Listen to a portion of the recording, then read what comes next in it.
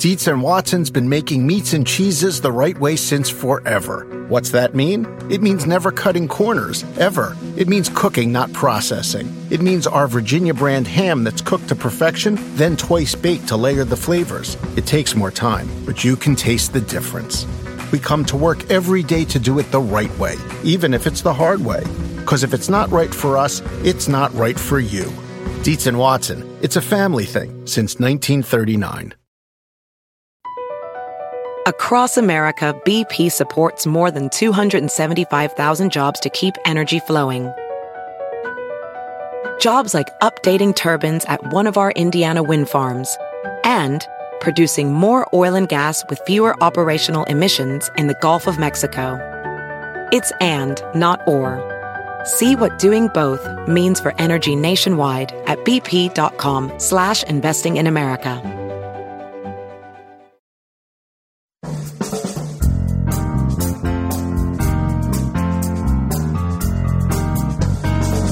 Brett McKay here, and welcome to another edition of the Art of Manliness podcast. When people think about survival and preparedness, they tend to think of dealing with an end-of-the-world kind of scenario. But lots of bad things can happen, and are more likely to happen, that fall short of the apocalypse. My guest can help you prepare for any worst-case scenario, whether it's the worst thing to happen to mankind, or just the worst thing to happen to you this year. His name is Mike Glover, and he's a former Green Beret, the founder of Fieldcraft Survival, and the author of Prepared. Today on the show, Mike and I first talk about the softer skills of preparedness. We discuss how to create plans using military concepts like wargaming and the PACE methodology, build your tolerance to stress, and develop your situational awareness so you don't freeze in a crisis or let one catch you by surprise. In the second half of our conversation, we discuss the harder skills of preparing for worst-case scenarios. Mike outlines what capabilities every man should develop. He shares his own EDC and what he recommends you carry and wear on a day-to-day basis. And we talk about how to stock your home and car for emergencies and more. After the show's over, check out our show notes at aom.is/prepared.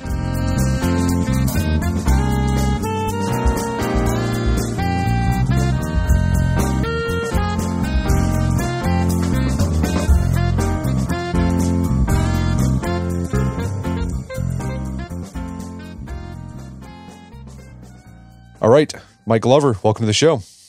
Thanks for having me. So you are the owner of Survival Fieldcraft. It's a company that sells survival gear and also does survival training. Tell us about your background. How did you end up doing what you're doing today? Yeah, so I started Fieldcraft Survival in 2015 when I was a contractor for the Central Intelligence Agency. I was overseas and had a long run in the military. And as a contractor, it kept me basically outside the country. And realizing for the first time after a long time, 2 decades of just being overseas and deployed and kind of just working for the government, I kind of wanted to do something for myself. And I grew up in an entrepreneurship family and felt like I had the right skill sets, at least as a baseline, to start a business. So yeah, I started Fieldcraft Survival in a shipping container in Pakistan. And how has your experience in the military influenced your approach to survival? Yeah, it's a good question. I did a lot of different things, and my background in the military, I was a Green Beret, and most people who understand what that job is, they associate the operational side or the execution side of what that job does. Direct action missions, hostage rescue, but really that was one component of a very complex job. And a lot of the things that benefited me and had to do with, I would say, like the soft skills of what we did, the not so cool stuff. That included planning. Planning was really important for me to lay out detailed contingency-based plans and being not afraid to adapt on the fly in real time as things happened. So it sounds like you spend a lot of time doing like the soft, sort of the mental side of survival, not just the tactical gear skill-based stuff. That stuff's important, but that soft skill, those are probably more important. Yeah, 100%. I think a lot of people, because the other stuff, it markets well. It's always a cool hashtag, the tactical environment. But certainly that's a technical capability versus the foundation of resilience, the foundation of survival, which is your ability to, get through difficult circumstances by adapting through adversity. And those things come with time, but they also come with training and experience. And so my focus did not want to be on, I think, the statistical improbability of, the everyday carry pistol. Instead, I wanted to focus on what I think foundationally is the most important aspect of survival, which is mindset and resilience. And as you build that baseline, the technical skills will come. So yeah, exactly. That's where I wanted to be focused, which is like the full spectrum of preparedness instead of one technical skill set. So you got a new book out called Prepared, a manual for surviving worst case scenarios, in which you present some of the big ideas from your survival training. And you start off the book defining what you mean by catastrophe. Because I think when most people think about prepping, they think in probably like grid down disaster or an end of the world type of event. But your idea of disaster, catastrophe encompasses more than that. So what's a catastrophe for you? Yeah, that's what most people think, right? They think worst case scenario is the zombie apocalypse. And there's plenty of Hollywood evidence to back that. But the reality is the catastrophe in your life could just be a bad day. It's basically how we react and respond to stress. And that stress comes in different volumes. It could be low volume or low grade, or high grade and high intensity. That includes typically a short duration of time and a heavy volume of intensity. But that doesn't have to be the EMP exploding in the atmosphere, creating an electromagnetic pulse that destroys all your communication, all your electronics. It could be a vehicle accident, which is very probable in this country. 2 million people a year are injured from vehicle accidents. 40,000 Americans die every single year in motor vehicle accidents. So when you look at statistical probability and you look at being prepared for really your worst day, that's what we're talking about. It's everyday natural man-made disasters that happen to people all the time. So in the first half of the book, you talk about the mindset needed for surviving a catastrophe. And as we just said, this is something you like to focus on a lot when you're doing your training. So you mentioned a little bit about stress, but what happens to our minds and our bodies when we experience an unexpected event or disaster? Because you spend a lot of time getting into the science of this. Yeah, I think that's the misnomer and misrepresentation of this idea of surviving or prepping or this worst case scenario. A lot of the things that we think we are capable of under normal circumstances is not how it's going to work under difficult circumstances, because we forget the suppression of stress, right? If we look at it like a heavy weight, that heavy weight comes onto our back immediately. And if we're not prepared for it because we haven't conditioned ourselves for that stress, it overloads us. And then we start losing capacity and capability. So a lot of people understand the sympathetic nervous response, otherwise known as fight, flight, or freeze. What they don't understand is they will be in cognitive decline because the primal instinct, the primal survival mechanism, which is very ancestral, is depend on physical movements, right? This fight or flight is a mobility tactic to survive. So if it's leaning on that side of adaptation and survival, it's not going to lean on cognitive processes.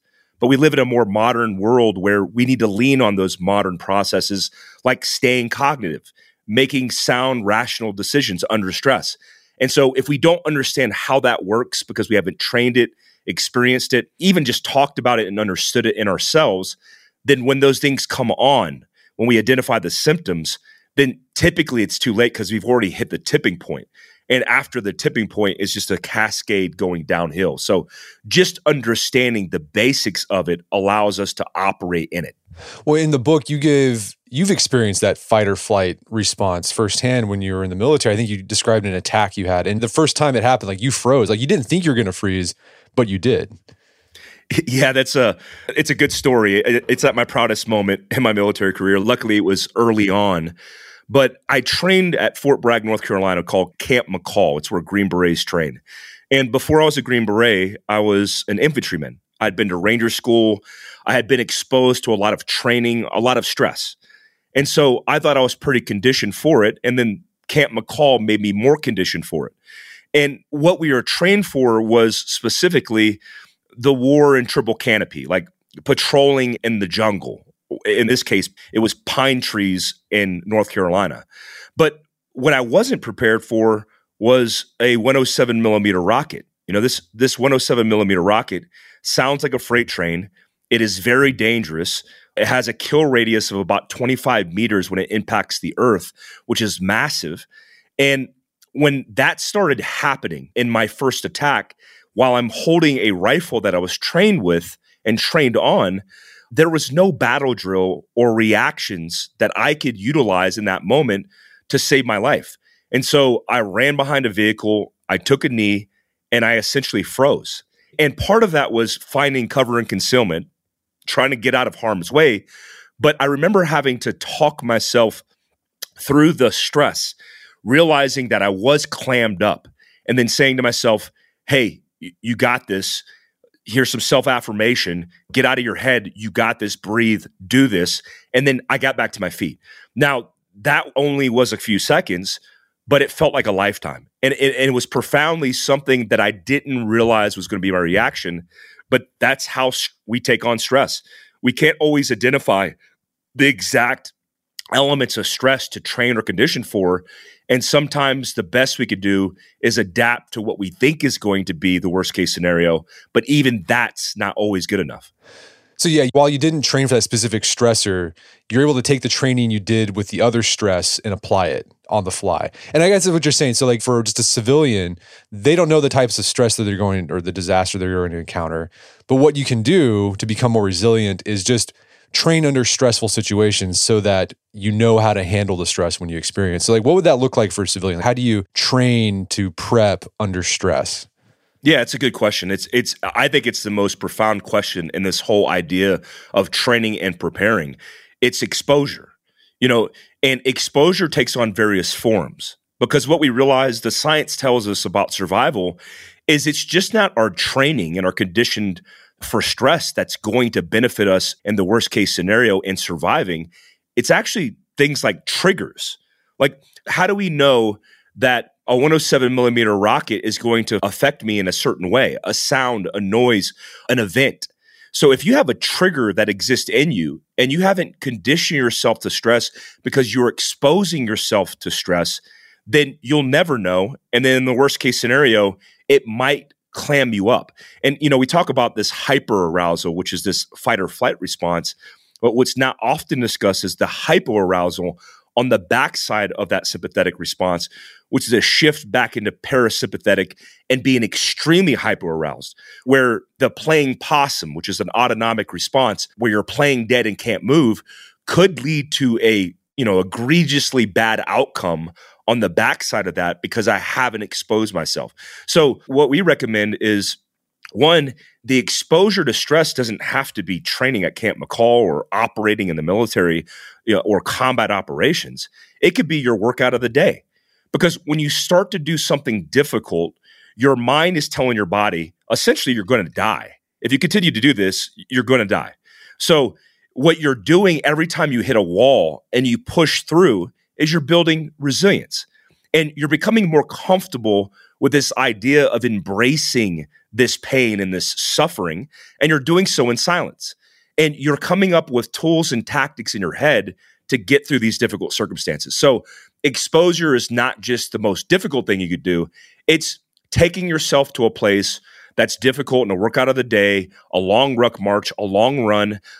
When I tell guys, if your wife is into an orchestra or a symphony or a ballet and you don't like that, well, there's a reason you don't like it. So have you ever thought about actually going? And if you do go and you work through that difficult thing, like, oh, I don't like this, and then you realize, oh, it's not that bad, what you're doing is building resilience because you're adapting through adversity. And that's the single cell organism all the way to the most advanced species of primate, which is us. We all need to be exposed to those stressors because that makes us better at operating under stress. Yeah, another thing you do is, like, if there's survival skills you want to practice them in uncomfortable situations. So instead of trying to start a fire during the day when you can see, try to start it at night.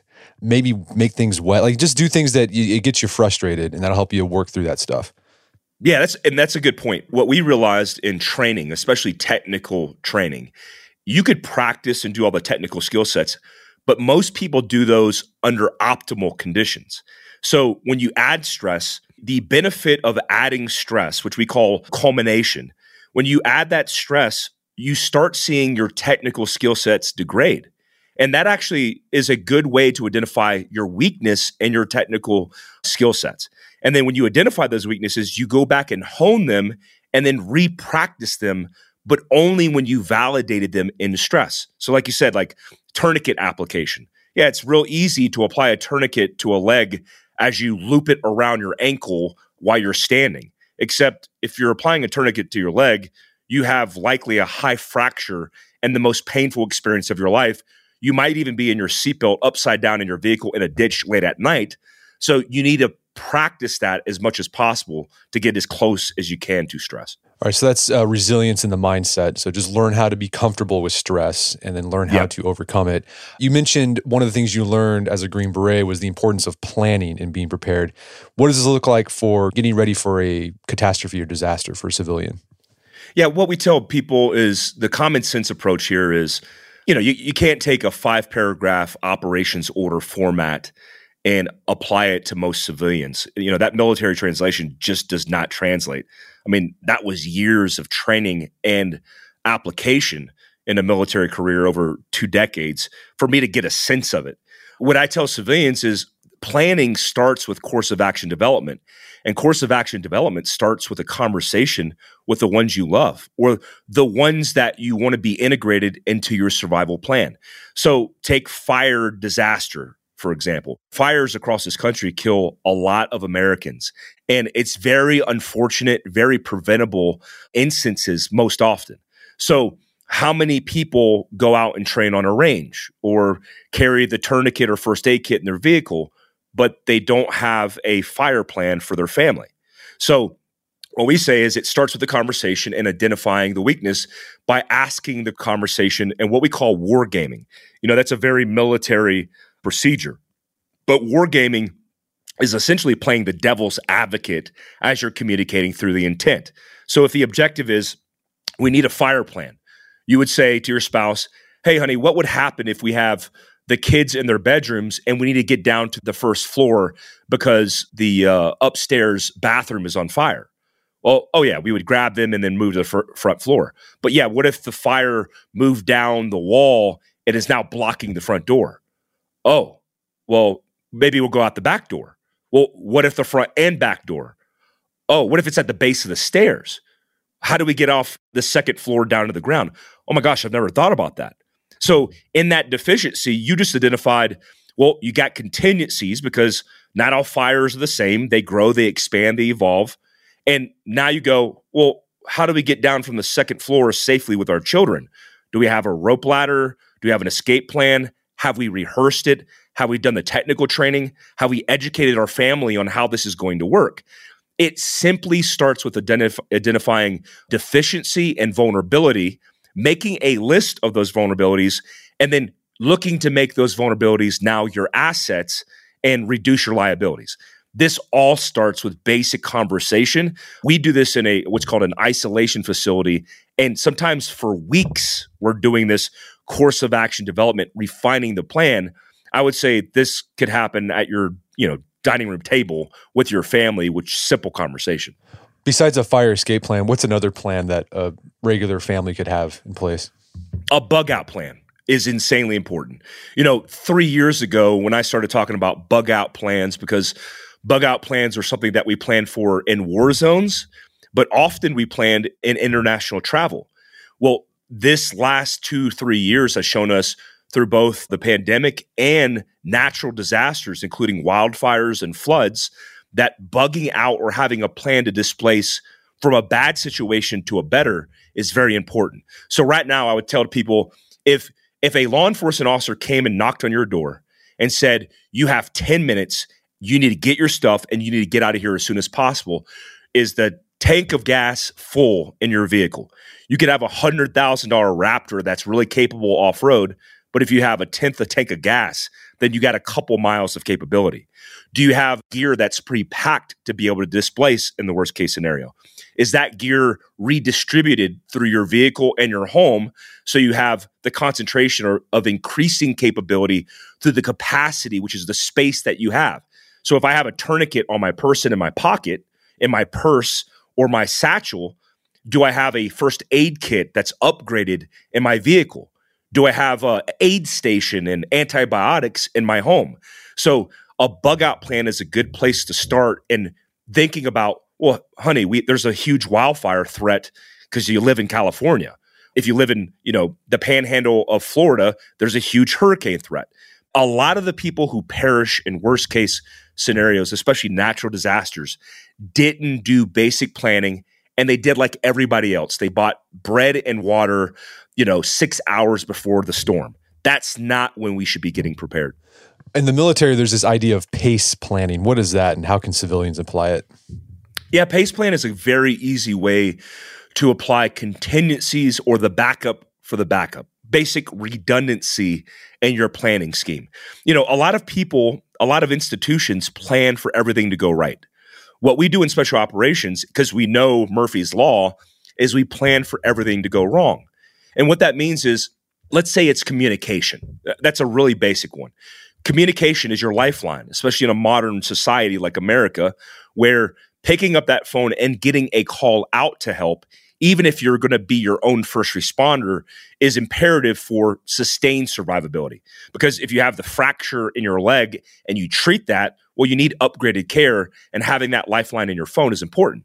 So in a PACE plan, which is the acronym, which stands for Primary, Alternate, Contingency, and Emergency, I would add a commo PACE plan.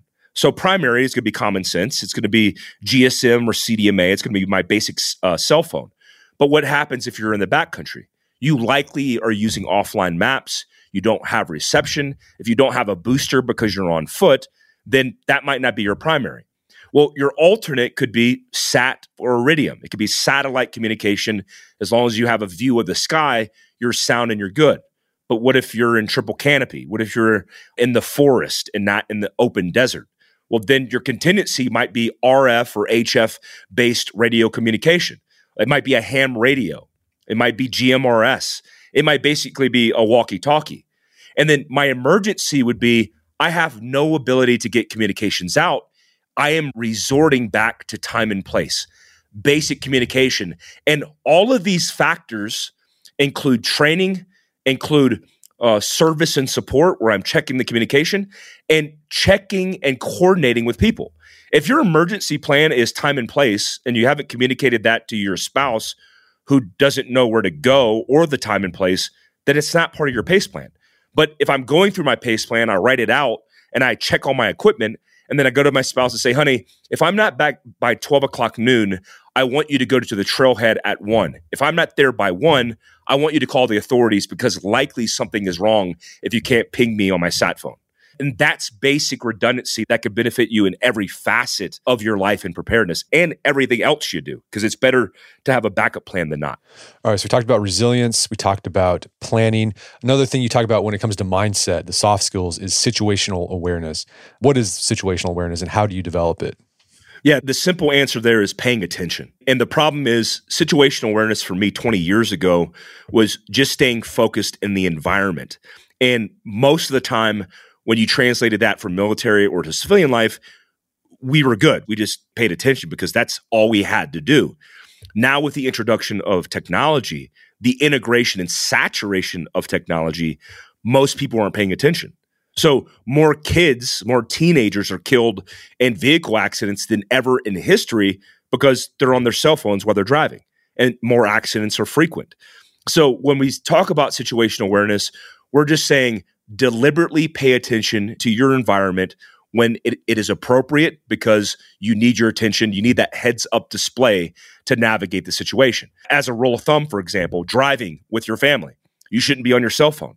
Make it a habit to take your cell phone, put it down, get your hands at the 10 and 2, and keep your focus on driving versus trying to multitask while you're trying to drive with your family. That will increase the probability that you'll survive. We also mean paying attention in environments where a lot of people who, if I said, every time I go into a restaurant or an unknown environment, I scan from left to right and look at anomalies or spikes in the pattern, people would go, oh, you're paranoid. And I would go, no, I'm just paying attention. Now, these are things that I have to communicate out loud, or that shut me down from being able to operate normally in society.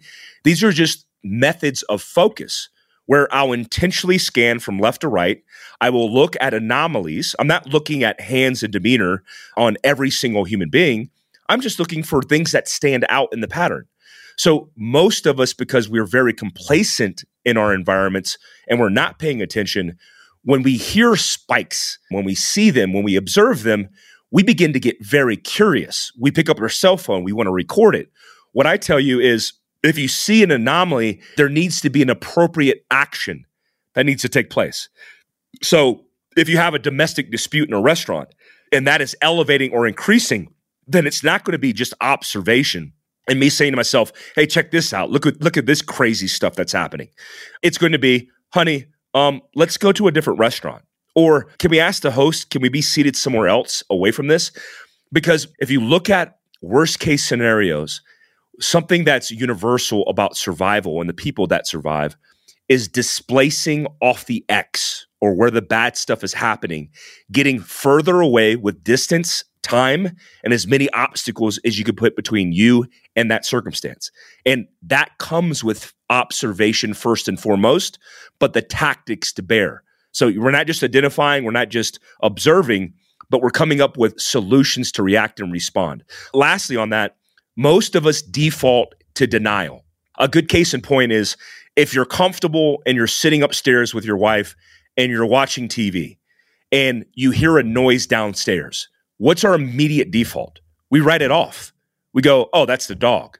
And your wife's like, honey, we don't have a dog. And you're like, oh, well, it must be something that fell off the shelf. Except things just don't magically fall off the shelf. There's a cause and effect. Something happened. So make it a habit to say, oh, I just heard a noise. I'm going to get up immediately to go identify what that is, because more time that goes by, especially the early onset of a disaster, it's going to lead to that tipping point where there's no point of return. So build the habit. It's hard, especially now with cell phones and distractions, but it's going to benefit you in the long run. Okay, so situational awareness, when you're in your car, pay attention in your car. Obviously, you need to do that. But then also when you're out and about, pay attention to what's normal in your environment and then what are anomalies. And this can be tricky. You have to pay attention because it could differ from place to place. I think you talked about in your book when you were, I think, over in Iraq or Afghanistan, over there in the Middle East, the normal situation was for people to be angry at you, yelling at you, and like that was normal. The anomaly was when everything was quiet and everyone was being friendly to you. Then you knew like, wait, something's up. But I think a lot of people, they might think, oh, if someone's friendly to me, everything's fine, but it depends on the situation. Yeah, that's a good point because there's environmental factors everywhere you go. And I frequent and travel the country. I used to travel the world. And I could tell you the way I react, the way I adapt in environments, the way I maintain situation awareness for each environment that I'm in differs, right? So what I tell people, the best advice would be to lean on intuition. And intuition is just basically a primal survival mechanism to tune into the environment and identify things that will get you killed. So that is the extreme version of that. But in the world and society that we live in today, where man-made catastrophes could be somebody getting mugged in the middle of broad daylight at a gas station, and you're in the vicinity, and things go really bad on that crisis site, and you could be in harm's way because of how close you are to that bad situation. So when you're in these situations, we're looking for the thing that drives our intuition to go, wait, something doesn't seem right here. And when you feel that, like I used to tell my guys in special operations, if we're on a mission and I have a guy who's a kid from Wyoming who grew up in the country hunting in the backcountry of Wyoming, and he says, hey, Mike, I got a weird feeling about something.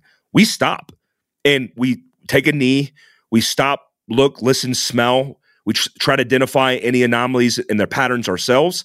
But I've turned around and circumvented feelings and intuition that have led us to good outcomes.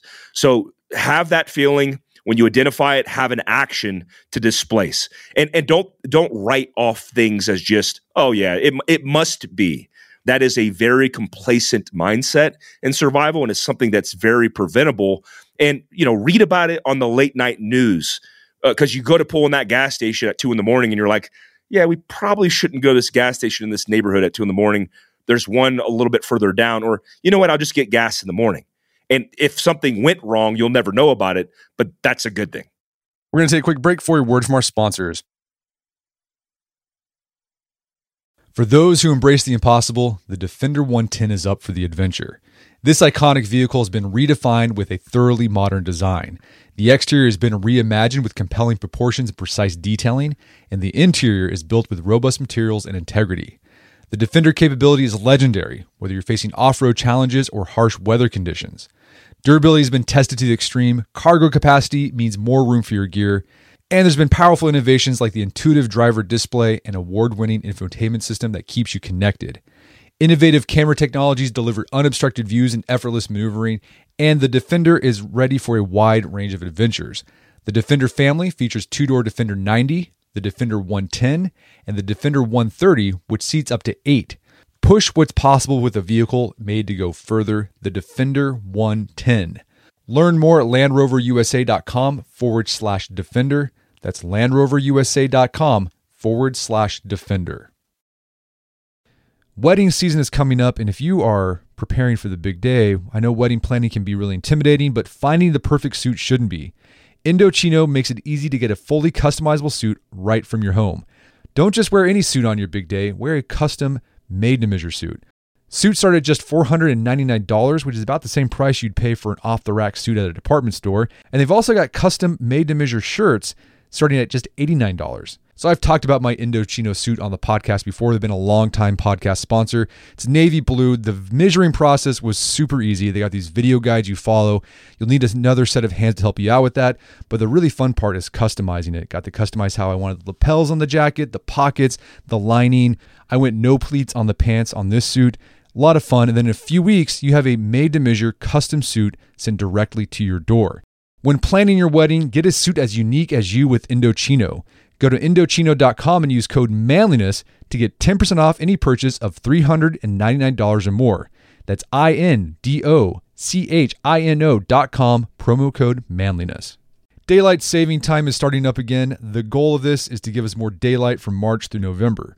By setting our clocks forward, it may feel like there are more hours in the day, but if you're hiring, it doesn't necessarily help you find qualified candidates for your roles any sooner. There is only one way to do that: ZipRecruiter. And right now you can try it for free at ZipRecruiter.com/manliness. ZipRecruiter works around the clock to help you find qualified candidates. Once you post your job on ZipRecruiter, they send it to 100 plus job sites so you can reach more of the right people. ZipRecruiter's smart technology also quickly scans thousands of resumes to identify people whose skills and experience match your job. Spring forward with a new hiring partner, ZipRecruiter, and find top talent sooner. See why 4 out of 5 employers who post a job on ZipRecruiter get a quality candidate within the first day. Just go to this exclusive web address to try ZipRecruiter for free. ZipRecruiter.com/manliness. Once again, that's ZipRecruiter.com/manliness. ZipRecruiter, the smartest way to hire. Picture that thing you've always wanted to learn. All right, you got that in your head? Now picture learning it from the person who's literally the best at it in the world. That's what you get with Masterclass. This year, learn from the best to become your best with Masterclass. Masterclass offers over 180 world-class instructors, and many of these instructors are former AOM podcast guests. You can learn negotiation from Chris Voss, leadership skills from Jocko Willink, how to master your habits with James Clear. Plus, every new membership comes with a 30-day money-back guarantee, so there's no risk. So recently I went through the masterclass on negotiation with Chris Voss. A lot of useful information in there. Talked about the value of no in negotiation, how to use your body language and speech patterns to get your best out of a negotiation. Very well done. I really enjoyed it and got a lot out of it. Right now, listeners of our podcast can get an additional 15% off an annual membership at masterclass.com/AOM. Get 15% off right now at masterclass.com/AOM. Masterclass.com/AOM. Check out the masterclass on negotiation with Chris Voss. And now back to the show. Okay, yeah, so situational awareness. If you notice something, then get off the X. Get yourself, put time, distance between you, whatever is potentially is freaking you out, because that could potentially save you. So we've talked about the mindset stuff. Let's move into skills. Average guy, what skills or survival skills do you think people should develop and maintain in order to be prepared for most disaster situations? Yeah, the biggest skill set, which I think is the foundation of survival and preparedness, is health and wellness and physical fitness. You know, I get guys who show up to my gunfighter pistol course, which is basically just self-defense pistol. And it's one nuance of many technical skills that are required, but in statistical probabilities, the less probable. When you take a tourniquet application class, that's a lot more probable, but likely not going to show up for that. Now, the guys who show up, a lot of Americans, over 60% of Americans are considered obese or overweight. And when you look at that, and you got the guy with $5,000 worth of gear, and calisthenics are free, we communicate that, hey guys, the first step in preparedness here is you showing up as a foundation. I'm not doing a block of instruction on how to do calisthenics. You need to show up fit because that needs to be the foundation. And we have the conversation because a lot of men don't want to have that conversation. But when I see men that are overweight, I look at them and go, all right, what can we do to get you in better shape? That's the foundation.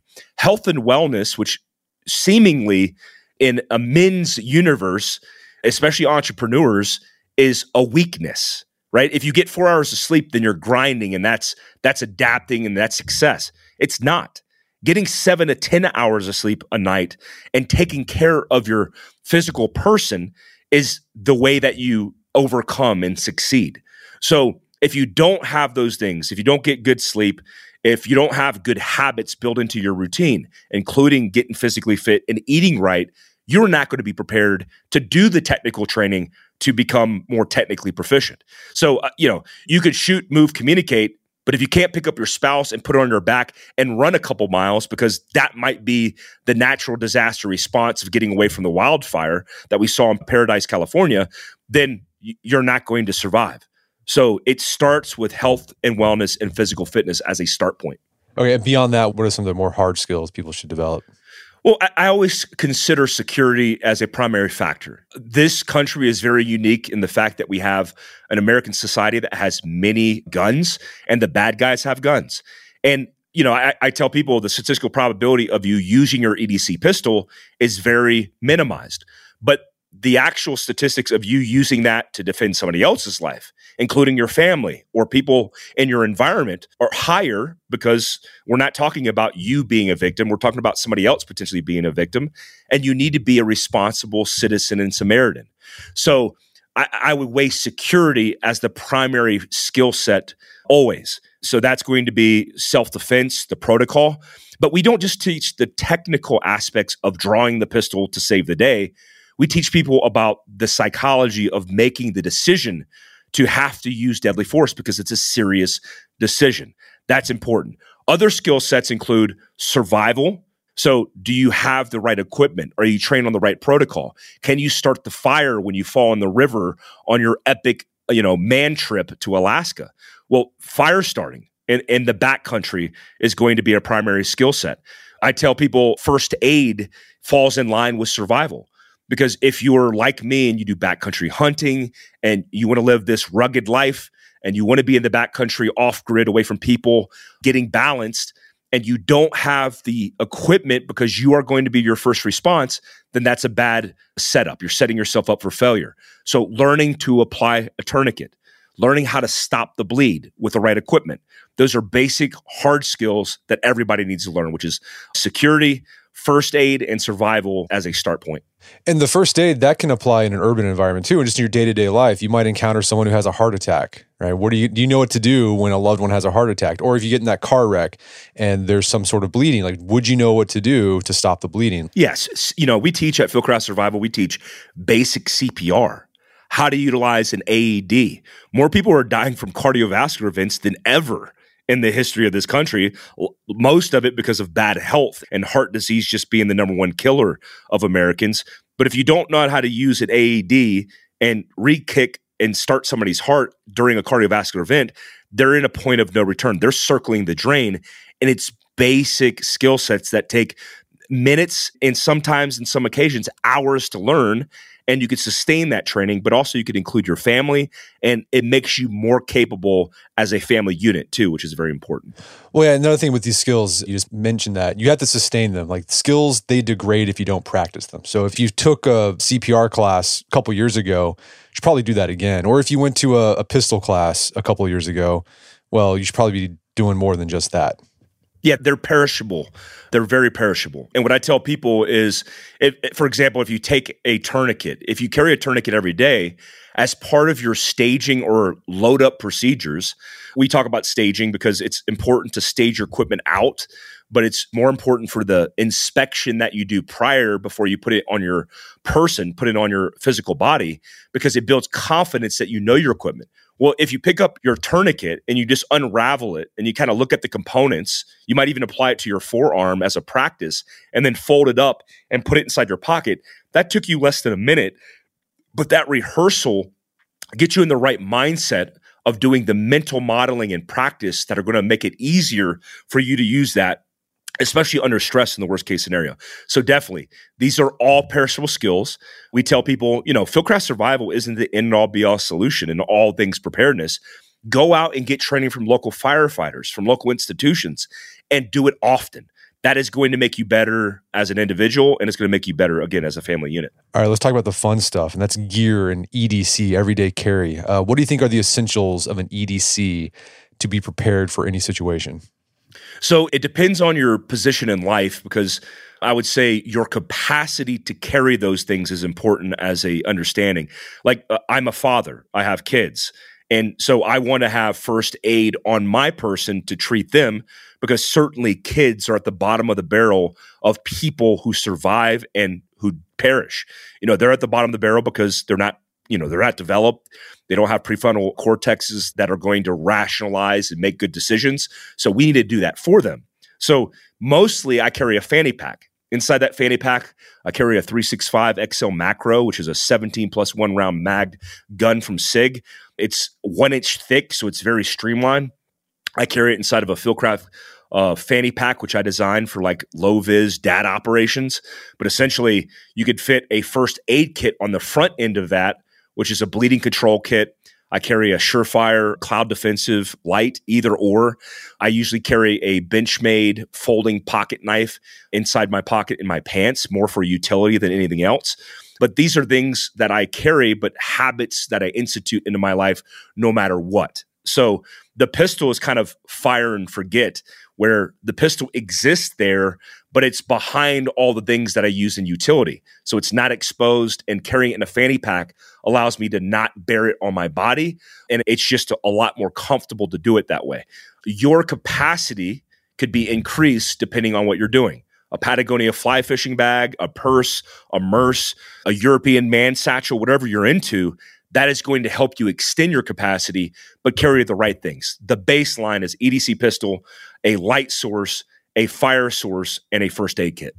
You also talk about the importance of being dressed to be prepared for any situation. I think you gave an example from when you were in the military. You were wearing flip-flops around camp, and your guy was like, no, you shouldn't do that. And you're like, why? And it's like, well, you're going to find out why.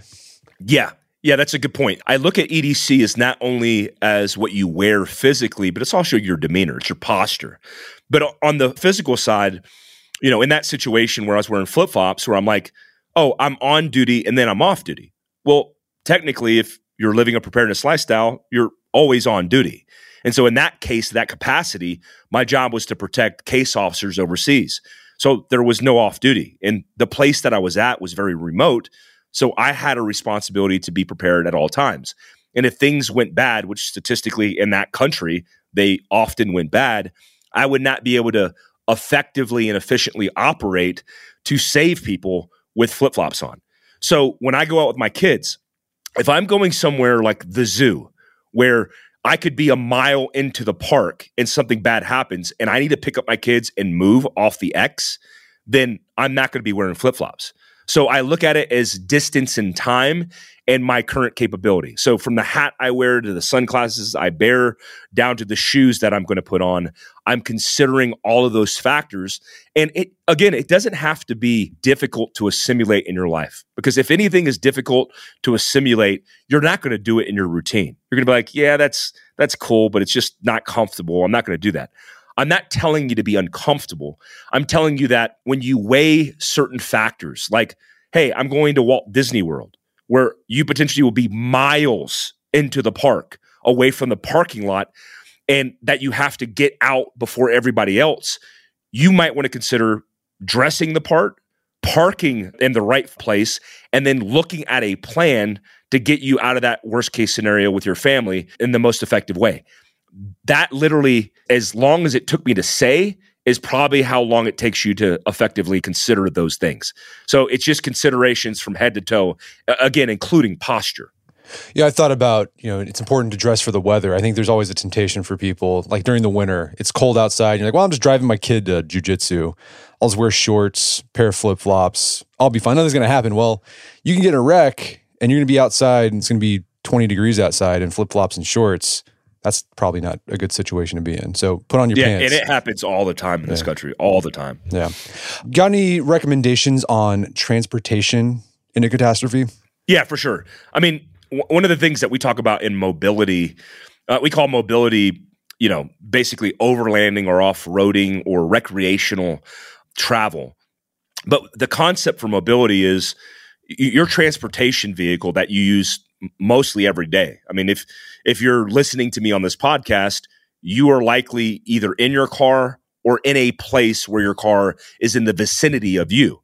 So your vehicle is a logistical lifeline. And in the worst case scenario, it's not only a logistical lifeline, it's literally the vehicle that you're going to use to displace to get away from the bad situation. So what we say is, how capable is your vehicle? Does it have the right ground clearance? Does it have the right tires? Do you have a full tank of gas? And there's a whole bunch of things, but what I would say is the best consideration from translating EDC into advancing into more capacity in your vehicle is you just got a big rucksack. It's the extension of your ruck. If I have my ruck on my back, well, I have a certain amount of capability because it's on my person. It's on me. But if you look at your vehicle and the empty trunk, the empty dead space you have on your floors, you have a lot of space. So why not fill that void with, like you just used in the example, how about shoes, an extra pair of shoes, extra pair of socks, and some cold weather gear? Because if you live in Montana or like I do in Utah, where you have 40-degree swings depending on the day, where it could be snowing in the morning and sunny and 75 in the afternoon, well, things could happen. And if you have that capacity filled with capability, then your vehicle becomes an extension and it actually expands your capability in survival. Do you recommend people take any sort of driving course or defensive driving courses? Absolutely. I mean, I think when you look at the statistics of people dying tragically in motor vehicle accidents, a lot of it, like one example, the number one tragic thing that happens in motor vehicle accidents is overcorrecting and then hitting a vehicle head on. So you overcorrect because you react, you come off the road, you lose traction, and then you snatch the wheel back the other direction. You catch traction, your wheels are on a line, and then you lawn dart either into trees or to oncoming traffic. That is the number one thing that kills people in motor vehicle accidents. So that is a very easy thing to learn. And Team O'Neill, a commercial rally school up in New Hampshire, which I've been to several times in the military, but it's open to civilians as well. So, my kids and my children, they're already in UTVs. They're 4 years old and they're on UTVs and they're on different kind of power wheels because they're learning traction and I'm teaching them how to drive for fun. But that recreational adaptation of go to rally school is going to help you understand traction and control, which most people don't. They get 16 years old, they get the permit, they almost fail because they back into a car. They know nothing about how to drive. So defensive driving and driving schools, period, BSR, Bondurant, Team O'Neill, very important skill sets to learn, especially at a young age. I think if you're a man and you're taking yourself, take your spouse, include it into a family trip and have them learn as well, because it's very important. Yeah, that idea of stocking your car so you're prepared for whatever situation. I mean, you talk about in the book, your car can serve as a shelter in a bug-out situation. So if you're trying to get to your bug-out location, your car can be sort of like a mobile shelter at the same time. And my dad actually experienced this. This was like 30 years ago. He was driving back from Albuquerque to Oklahoma City. He was on I-40. I think he was right outside of Groom, Texas, and there was a blizzard. And it just stopped traffic and he couldn't go anywhere, but he had his car really well stocked, blankets, everything. And he was able to ride it out until the next day when they had, the plows come through. But if he didn't have that stuff, it probably would have not worked out great for him. Yeah, the vehicle is one of the most capable things that we have at our disposal. That's part of our everyday lives. So we've talked about having plans for your home in the event of a disaster or catastrophe, having a fire plan, a bug out plan. But anything we should think about, just the physical aspect of our home that we need to gear up on so we're ready for any situation? Yeah, your homestead or your house is certainly going to be your bed down location in the worst case scenario. Most people aren't going to bug out and go to grandma's in the worst case. They're going to go home. And most people's homes aren't, a homestead on 5 acres off grid. Most people live in apartments and condominiums and suburban homes. And so what I tell people is the number one factor is most of your reliance is outsourced in institutions. So your water is connected to city plumbing. Your trash is taken by trash guys. Your security is outsourced to first responders. Your healthcare to the hospital and the insurance company.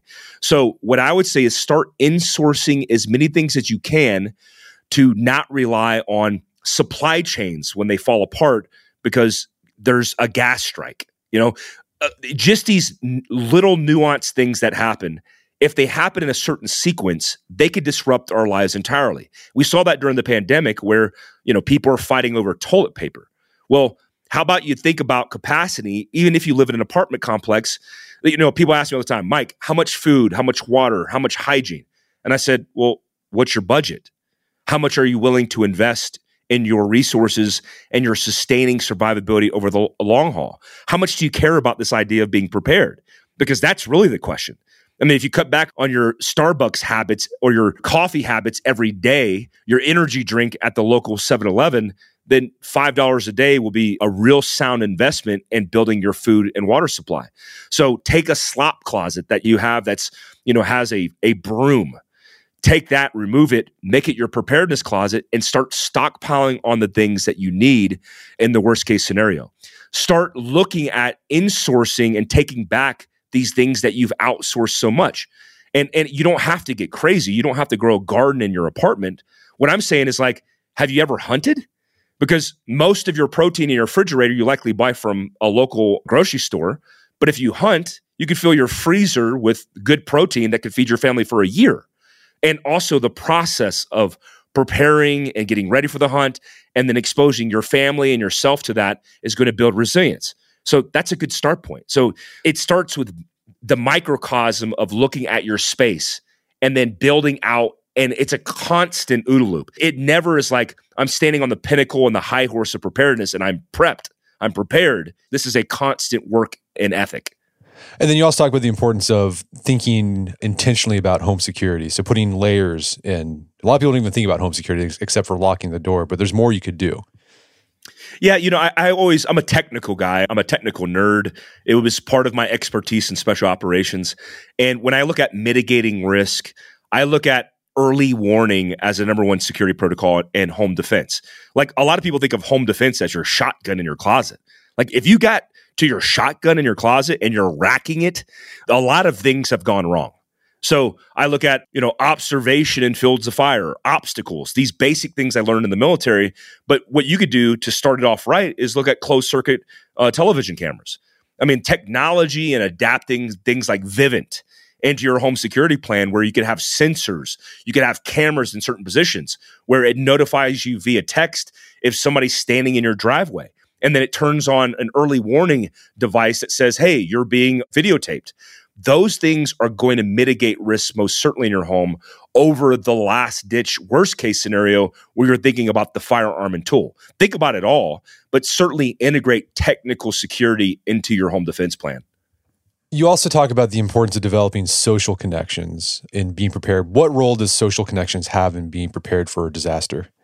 Yeah, the lone wolf idea briefs well. I mean, I like Mark Wahlberg's depiction in Shooter. I was a sniper. I wanted to live that life. I did for a little bit in Colorado. And then about a week into it, I was like, this isn't fun anymore. I don't have anybody to talk to. It's just me and the dog. And the reality is every single major catastrophe, we're talking World War II to a hurricane in Florida, the way to survive is through your social networks, right? The people that you're going to lean on are going to be your neighbors. And more so in our communities, we don't know our neighbors. We don't know the people who live above and below us in the same apartment complex. All I want you to do is build your social connections, and have those conversations. Hey, John, we're neighbors. If something goes bad, what's your capabilities versus what's mine? Start developing assets versus liabilities. And most people think they're liabilities because they don't have a specific skill set. But I promise, if you're a breathing, walking human being, you have assets to bear. You just haven't identified them yet. So maybe you're the morale booster, or maybe you're the person who's very organized, who could put a list together, a communication plan. It's one of the reasons we started AmericanContingency.com, is developing these social networks across the country where people come together. They're doctors, lawyers, blue-collar people, just normal human beings trying to live their best life. And they start building these things called communities back into the fabric of our country, because you're certainly going to lean on that when things go wrong. Well, Mike, this has been a great conversation. Where can people go to learn more about the book and your work? So Prepared is available right now. It's a manual for surviving worst-case scenarios. It's everywhere that books are found. You could probably find it at your local vendor or on Amazon. And we're launching an application the same day in conjunction with this, because, Prepared is like, hey, this is preparedness. It's not that scary. We hope that you want to get education on this. And so we develop an application on fieldcraftsurvival.com is where you could find it. But the idea is, it's not just like all the scary stuff. It's like canning and jarring. It's family preparedness. It's CPR. It's CPR for kids. It's basic stuff that is going to allow you to get educated virtually. And then all of our stuff is available online for free. The Fieldcraft Survival application, you can get free content, the Fieldcraft Survival channel on YouTube, and the Fieldcraft Survival podcast. Those are all free resources to see what we're talking about when we talk about this idea of being prepared.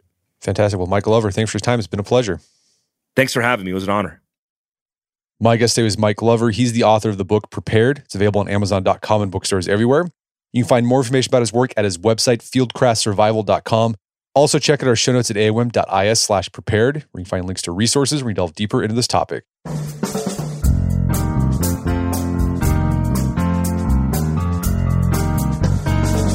Well, that wraps up another edition of the AOM podcast. Make sure to check out our website at artofmanliness.com, where you can find our podcast archives, as well as thousands of articles that we've written over the years about pretty much anything you think of. And if you'd like to enjoy ad-free episodes of the AOM podcast, you can do so on Stitcher Premium. Head over to StitcherPremium.com, sign up, use code manliness at checkout for a free month trial. Once you're signed up, download the Stitcher app on Android or iOS, and you can start enjoying ad-free episodes of the AOM podcast. And if you haven't done so already, I'd appreciate if you take 1 minute to give us a review on Apple Podcasts or Spotify. It helps out a lot. And if you've done that already, thank you. Please consider sharing the show with a friend or family member who you think would get something out of it. As always, thank you for the continued support. Until next time, it's Brett McKay, reminding you to listen to the AOM podcast, but put what you've heard into action.